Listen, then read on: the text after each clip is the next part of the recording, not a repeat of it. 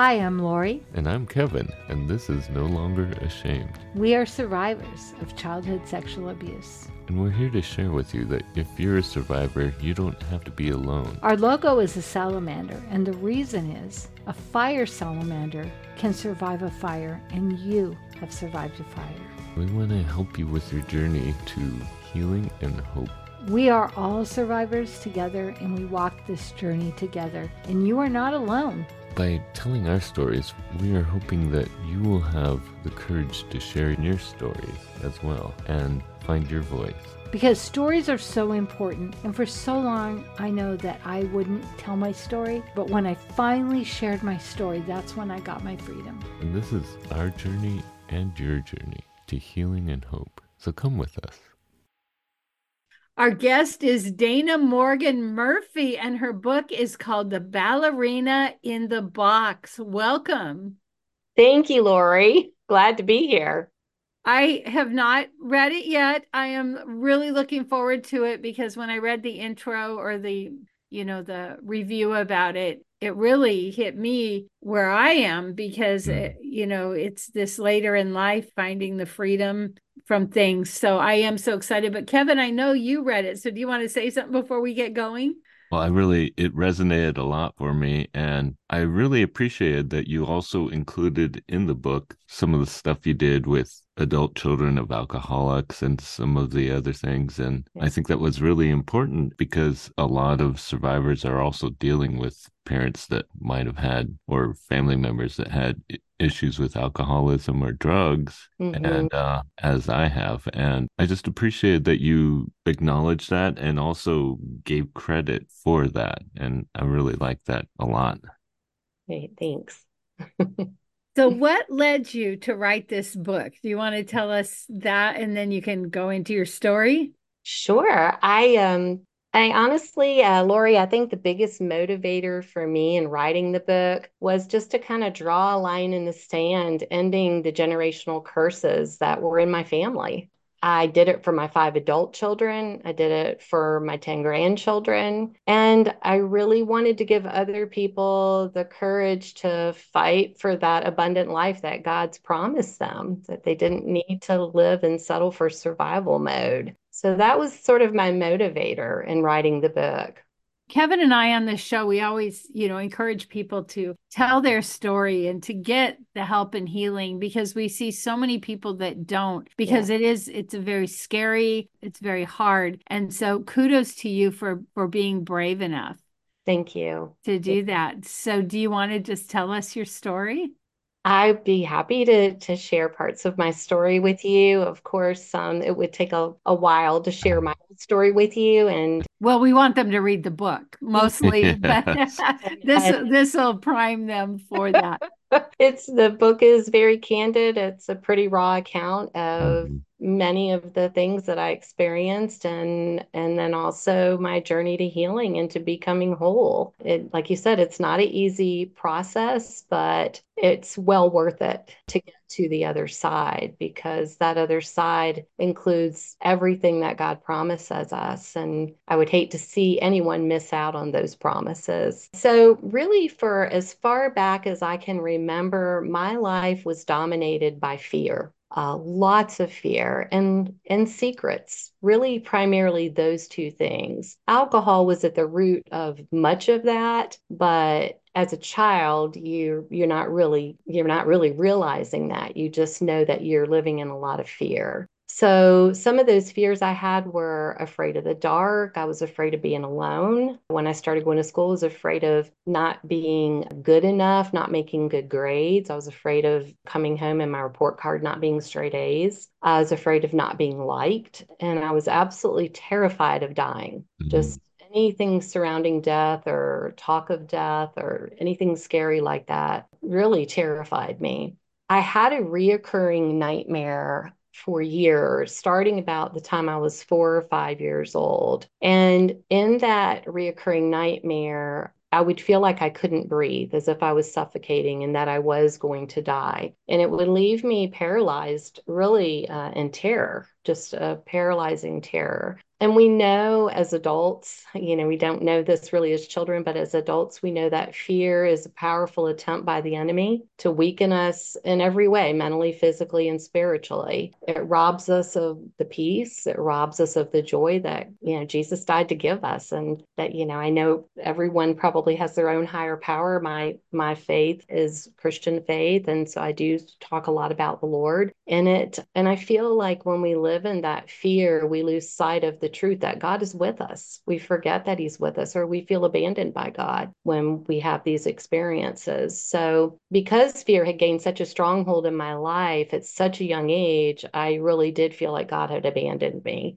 I really started to feel like I was two people, like I had two separate identities almost. One was a girl that craved the love and attention of her dad, where I was really just getting scraps. He was emotionally unavailable because of his addiction to alcohol, and he was also a womanizer. So he didn't love me in the way that he needed to be loving me, and so alcohol got most of that attention from him. The other identity that I had was the one that loved to entertain people and make people laugh. And I danced, I took tap, I took ballet, I took piano, I loved recitals, anything where I could be kind of in the spotlight. I liked that. I also felt like it was my responsibility in a way to be a voice for my mother and my father and my brother. None of them really talked. It was almost like I lived in a family of robots or aliens. It was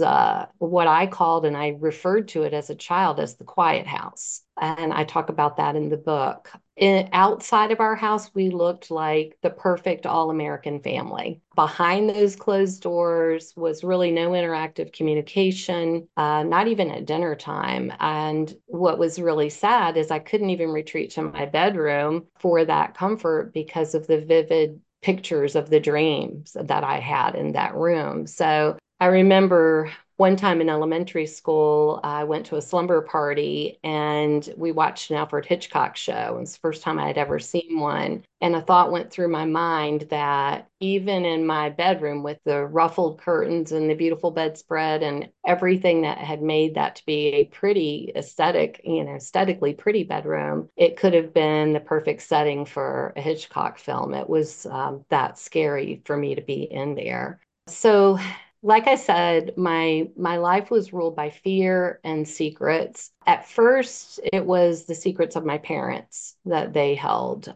I believe my mother held a lot of secrets for my dad, and my dad had a lot of secrets from his past. And so they just put on an act, basically a show. And then as I got older, I took on awful secrets of my own that I was responsible for. And so those secrets just kept lying to me, the secrets of generations before me, of my parents, my own secrets. And they told me all these lies about myself, which created shame and guilt. And then that shame and guilt turned into anxiety and depression. And it was debilitating. It got to the point where it's debilitating. I say in my book about my parents and their pretentious acting is what I like to say, that they truly could have been Academy Award winners because of the way they presented themselves on the outside and then the way that they really were at home. And I feel like a lot of people can probably relate to that in some respect, where people on the outside see your family one way and then behind closed doors, it's a completely different ballgame. So I do believe that both of my parents suffered enormous mental and physical pain from the secrets that they kept. My mother died a terrible death, and so did my dad. And I feel like they died in a lot of mental anguish and pain. So one of the things that I was thinking about in the book, and I talk about a lot of things in detail, was how my dad he was so out of touch with reality in so many ways that he thought nothing of setting me up, say, on a date with somebody when I was 17. I remember well, he set me up on a date with somebody he was so excited about from work who was 38 years old and I was 17. So what's that, 21 years older? And so I dated this man who could have been my dad all summer long. And it was absolutely miraculous that I didn't end up pregnant. It was just an act of God. But unfortunately, I wasn't that lucky when I was 15. And as Kevin knows, he heard that part of my story. And there's so many different parts to my story. But I will share this one incident. When I was 15, I lived in Virginia Beach.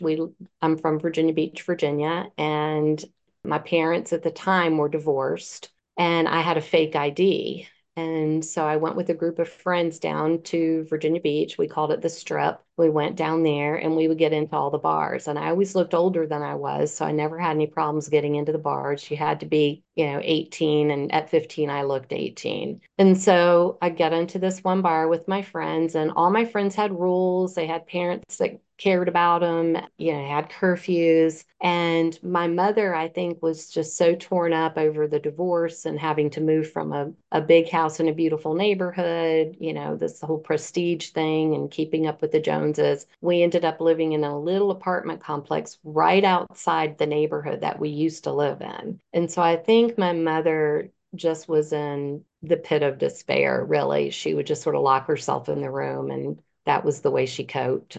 And I didn't have any rules. I didn't have any curfews. I could do whatever I wanted. So my friends left the bar and begged me to leave with them. And there was an older guy. Again, I was 15 years old, and he was an older guy in his 30s. And he thought I was 18, but I wasn't. And he seemed to be interested in me. And so I told them I wanted to stay. Well, the story is kind of skipping ahead a little bit. The story is I ended up going home with him. He invited me to go home with him. And I was already getting pretty tipsy, if not drunk already. And he ended up raping me. And the next morning, he drove me back to my mom's apartment, and literally just dropped me on the curb at this apartment complex. And so the sun was coming up, and I'm sitting there thinking, my mom's got the police looking for me. She's called my friends, their parents are out looking for me. And I walked up the stairs to our apartment and unlocked the door, and my mom was asleep in bed. She never knew I was gone. Well, from that experience, I ended up pregnant. And so that leads into a whole nother part of the story that I'll let people read about in the book. But I ended up having an abortion. My mother and my grandmother decided that was the best thing. And never the word abortion was never mentioned to me. My mom just said I was going to her gynecologist for an appointment. I don't even think she mentioned the word D&C. I think it was the doctor that mentioned it. And his office was at the hospital I was born in. And he comes out, and he thought my mother had already told me I was going to have an abortion, and she hadn't. And he said, we're going to perform a procedure on you called a D&C. And I didn't, it didn't really register, I guess. And so I thought I was there for an exam or something. I didn't, I'd never been to a gynecologist. So I ended up having an abortion, and I woke up and I just thought to myself, I have to pretend this didn't happen. And so my mom took me to have a hamburger afterwards, never discussed it. We never, to the day she died, we never discussed it. So it was kind of, like I said in the book, put in this box of carnage that I had of secrets, things to not tell. And so that's part of my story. Wow. Yeah. Now, in the book, you talk about your grandparents a great deal. You were very close to them. It seemed like they were the family that you needed Mhm. because you didn't have a connection with your family. Even it seems like your brother was very distant. He was always gone a lot.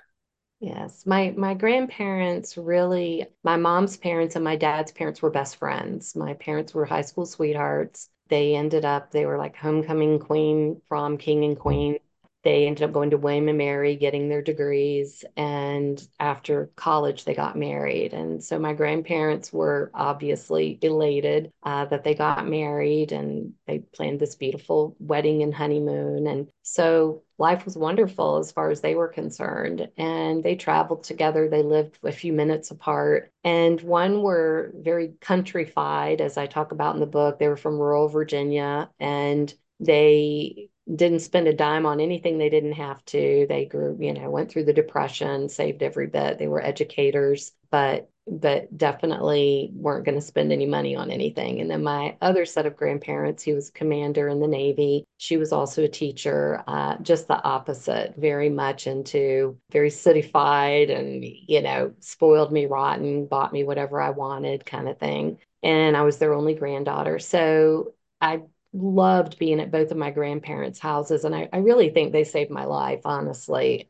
mentally, especially because I didn't feel safe in my own house. And at their house, not only did I feel safe, but it was normal. It was, Mm. they loved on me, they showed me affection, they paid attention to me, they played cards and games with me. So that was God's gift to me, were my grandparents for sure. Yes. And the actual cover of the book has a ballerina in a box. It's a music box that I'm sure a lot of young girls had at the time in the 50s, 60s, 70s. And it's a little ballerina that pops up and you turn the back of the box, the knob on the back of the box, and it plays a little song and then she twirls.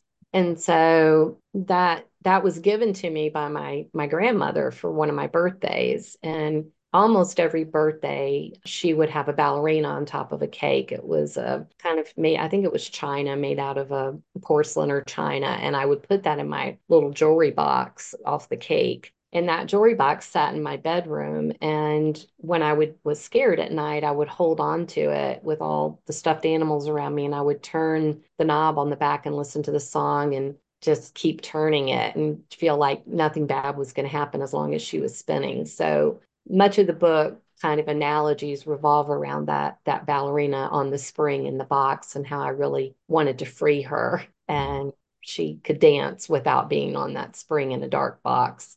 So you talk about how you didn't talk about anything. So then did you go into a marriage and have a family and then finally get some help, or how did it all evolve for you?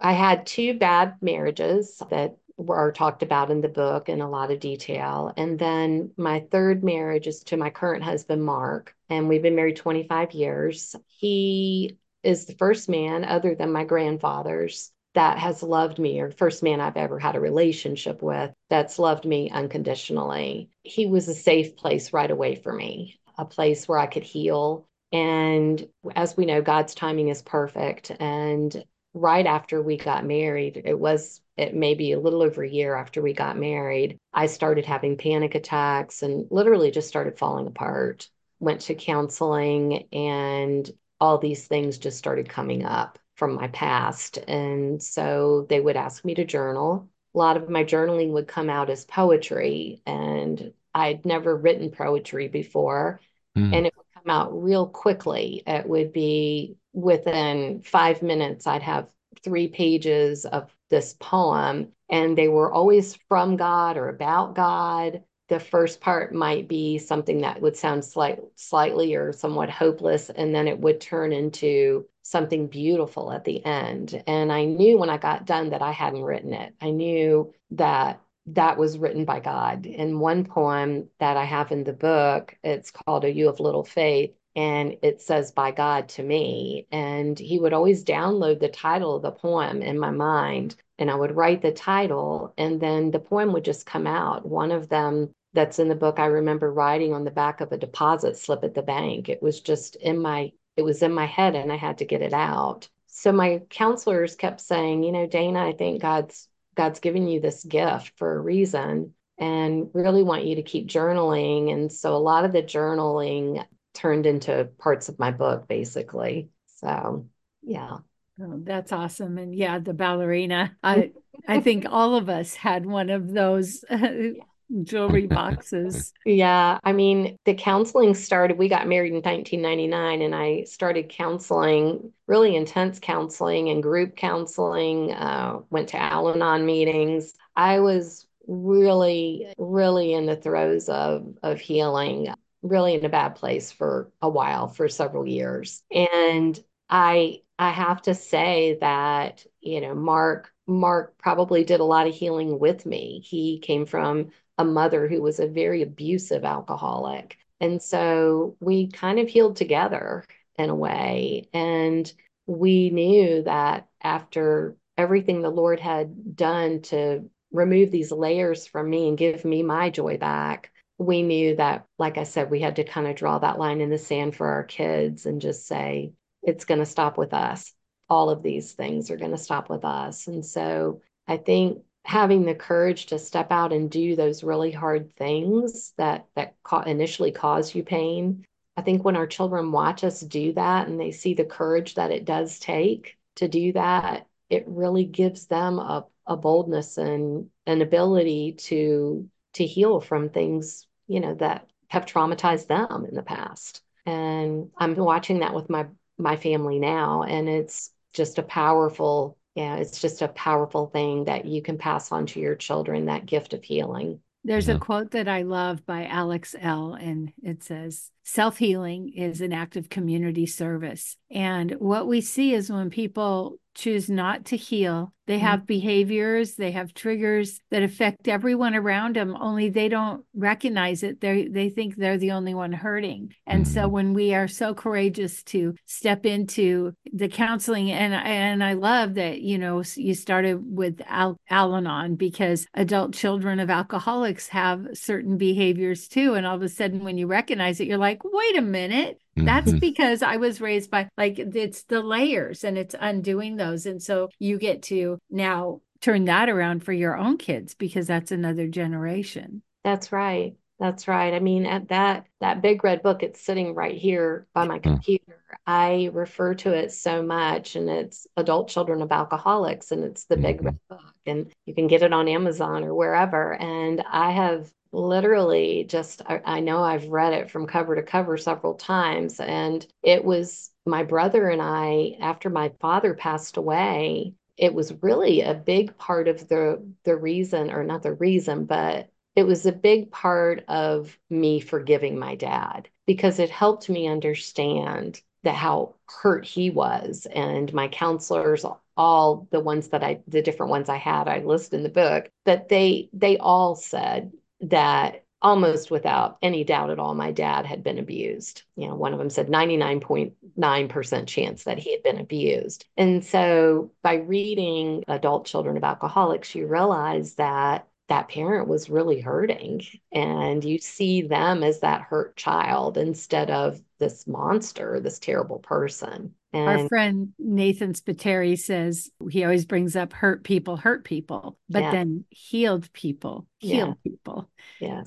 So it's like that element of hope. And I work with a lot of people in recovery. I teach people how to become recovery coaches. And what we realize is so many of the people have turned to drugs and alcohol because they were never dealt with, told their story. And so many of them, there has been a few in the hundreds of women I've coached that have said, I had a wonderful childhood and I just, got into drugs and alcohol. But most of them have painful childhoods, and that's what they've been trying to avoid. And so we admire people like you that take those steps and recognize it's a process. Like, wouldn't it be awesome if you cried out to God and said, heal me, and then tomorrow you were just healed and you didn't have to do any of the work? Oh gosh, it'd be glorious. Yes, it'd be wonderful. But I like I said, I do think that my children have seen me go through quite a bit of that healing process. And now, as adults themselves in their early 30s and mid 30s, they are now having the courage to deal with things that they may not have ever dealt with. And we can talk openly about it, and there's no judgment. And I feel like it's just been kind of freeing for our whole family, honestly. Yeah, I So, think as you go through the work, not only do the people, in your family and friends see you doing the work, but you also learn a lot about yourself, and you become more self-aware. yes. And that self-awareness helps you in those times of crisis when things are happening or you're triggered or something's going on, and that it's a constantly evolving process. But during that process, we're showing others how to learn how to cope, so to Yeah. speak. And Yes. that is helping to educate them. Like you said, your children and your family have been witnessing it, and you feel like your husband Mark has been going along this journey with you and learning with you how to go through it. So I think it is a gift to all of those in that we love and care about. Mm-hmm.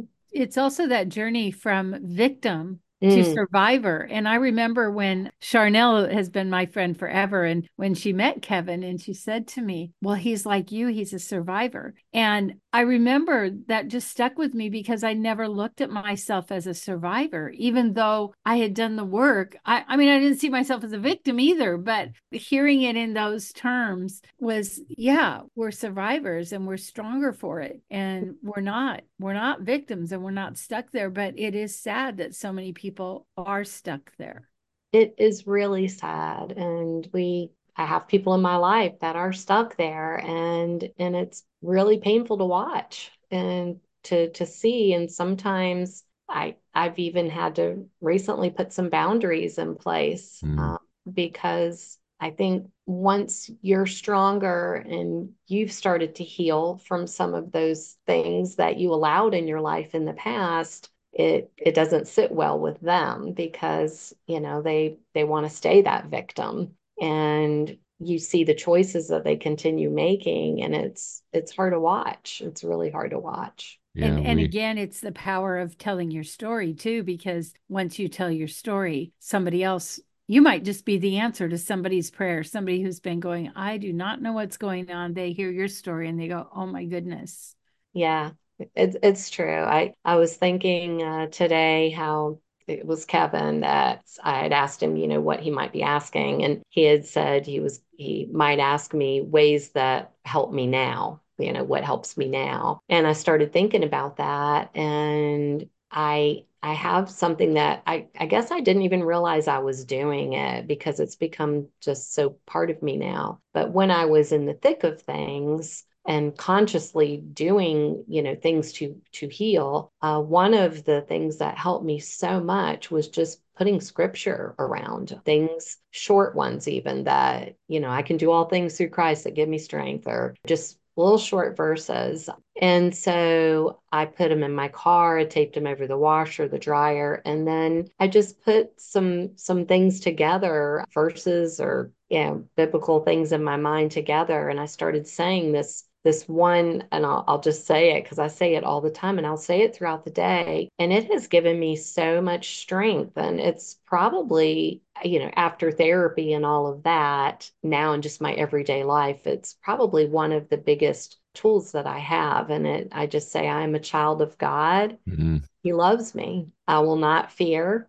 I can do all things through Christ who gives me strength. When I am weak, he encourages me to keep pressing on. I am bold, confident, and courageous in Christ. No weapon formed against me shall prosper, because greater is he that is in me than he who is in the world. And I'll just recite that different times during the day, and it helps me. And also in my bedroom, I wake up and I have a picture of Jesus holding a little girl who looks like she's really hurting, and he's kind of cradling her in his arms. And it looks so much like me as a child. I saw it online somewhere, and then I ordered it and had it framed. And then after I healed and those shattered pieces had been put back together, and I started to feel that joy again and had hope and purpose, I got another picture, and it was of Jesus and this little girl just laughing and looking like they're just having the mm. best time together. And I hung it next to that picture in my bedroom. And so every morning I wake up, those are the first things I see. And it's just a visual of the Lord just taking me and holding me, and now giving me that joy back. I almost feel like that little girl inside of me that was so abused and tormented for so long now has a chance to live through me again. I Again, I say in the book, well, I didn't say this in the book, but for two years ago for Christmas, my kids gave me a tap dance floor that you put together. So we put it together in the living room. And it's this wooden tap dance floor and a pair of black patent leather tap shoes that I had like when I was a little girl. And I have a silly wig collection, and everybody that knows me knows I have silly wigs. I don't even know how many I have, 30, 40 of them. And so sometimes my husband might come in there and I'll have a silly wig dancing, or tap dancing to Frank Sinatra or something. So there was a point in my life 15 years ago where I never ever thought that would happen, ever. Never thought I would feel like doing any of that. And so I tell people all the time that God is in the miracle business. He is a God of miracles because I am one. And I spent years of my life in therapy, years of my life trying to fill that hole with love, with bad relationships, bad men, abusive men, all these things, trying to fill that hole, looking for that love that my dad didn't give me, when all along I had the best daddy of all, really. And so it is a miracle how God can weave so much good and so much hope through a story that seems so hopeless. So I hope my story gives other people courage to Mm-hmm. work and to take that journey. Well, and what I love too is as a coach, we're always encourage people to do the visual, but whether it's a collage or a picture that Mhm. you see. And then I'm such a big advocate of the spoken word, which is a mantra that you might say yourself or listening to somebody say it, but that how our mind can change our brain. But when our thoughts are ruminating in our head and they don't come out, then we can't change things. And so for you to have this beautiful mantra that you say probably when you're feeling stressed or whatever, Mhm. I just think that's such a great way for people to continue in their healing. And it sounds like it's something that you've kind of added on throughout the time. But even if you're like in sales or something like that, they have you do that to build yourself up. So it's so great to hear you say that, because I think that is a really great tool for healing. It's, we're always saying, tell your story, which is spoken, go to counseling. And Yeah. then as you tell your story, it begins to evolve because you tell it different as you're walking into the healing Yeah, process. as you're growing, exactly. I mean, I know one scripture, it's still in my car and I love it. It's from Isaiah. I can't remember exactly where it's from, but it talks about, I'm doing a new thing. Don't you perceive that? Making a way in the wilderness. And I love that, just the expression, I'm doing a new thing. And just, he can transform your mind, he can transform your life. And he did mine. And it wasn't easy, but I wouldn't trade it for the world. I can't say that I'm grateful for the things that happened to me, but I'm grateful for my healing journey. And I'm grateful that I didn't stop, that I didn't give up. That's so good. We're talking with Dana Morgan Murphy. Her book is Ballerina in the Box. Where can we get it?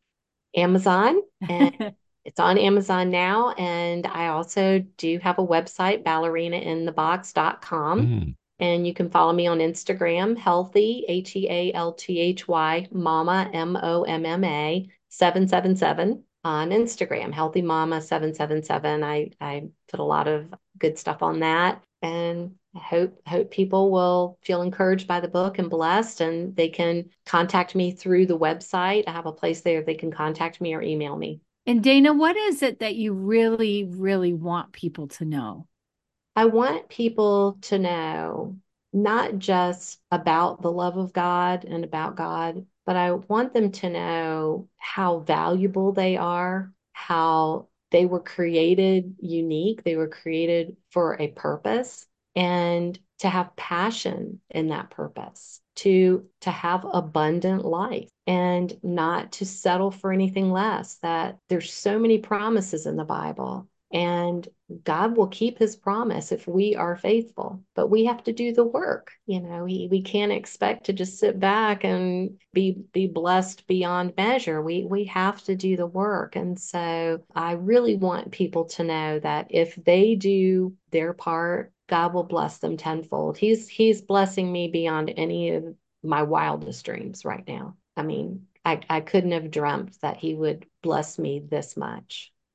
I'm just very thankful for the work you're doing as far as with your book and trying to encourage other survivors and especially people that have come from broken homes and how you can overcome that and like you said draw the line and stop that generational suffering, that generational abuse and Mhm. make a stand, and then you get to see the rewards for your family, for your children. And also I think there was points in your book where your brother, before he died, got to a place of healing. And I think that was part of, the remarkable work that you were doing.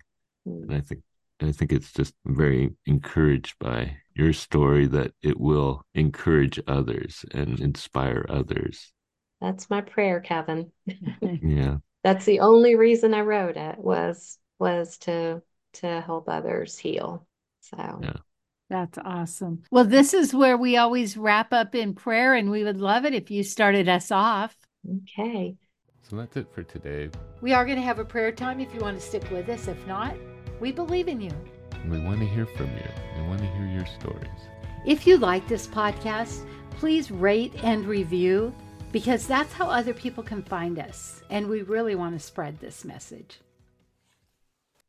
Dear Heavenly Father, Lord, I thank you for your goodness. I thank you for all your provisions, Lord. I thank you for your protection. I thank you for Lori's story and Kevin's story and how they have inspired so many people with their podcasts, Lord. Father, I thank you for our meeting, and Lord, we just pray that good things will continue from this meeting. Lord, I pray that you will bless them as they go about their lives, Lord, and do more podcasts. Father, I just thank you for each of our families. And I ask that you would help them to do whatever it is that you have for them to do, Lord, to heal so that they can fulfill their purpose with passion. And we just ask this in your name, Jesus. Father, I thank you for all your blessings, especially the work that you are doing in our lives and the hope that you have given us. You are our hope, Lord, and I'm thankful that you persisted in Dana's life, and now she is giving evidence of your hope in her life and encouraging others to find hope in you, Lord. And I just pray that her book would find those readers that would be encouraged and inspired and would find healing in their lives and turn to you and be inspired by you, Lord, and just be comforted by you. Like she found the comfort in the picture of that little girl playing with Jesus and also being comforted by Jesus. Lord, I just pray that for those who are listening, they would feel your arms cradling them and also feeling that joy of your love of them. And Lord, I just pray that you would continue to bless Dana and her family, and that she would be an encouragement to those that she knows and meets. In your name I pray. Father, I'm so grateful for another story of someone who was brave enough to not only write the story, but do the work to get help, to seek healing for herself and her family. And Father, just seeing the joy that has come her way in doing that hard work, that sometimes I feel like we think it's too hard, it's too much, I don't want to go back there. But yet the freedom we can get on the other side is so worth it, Lord. And thank you that we can see this in Dana and in her story. And thank you that there's hope. Thank you that I like how she says miracles, that, we may feel like we'll never be healed or things will never be better, but that you are a miracle worker. And I know there's that verse that says that you will do more than we ask or think, and that you are a God who wants healing and forgiveness and peace in this world. And so I thank you, Lord. Thank you for this beautiful story and for Dana and the hard work that she's done. And I pray for the person who's hearing this that might say, okay, it's time. I'm ready, and get the help they so deserve. I thank you for your love in your son's name. Amen. Amen.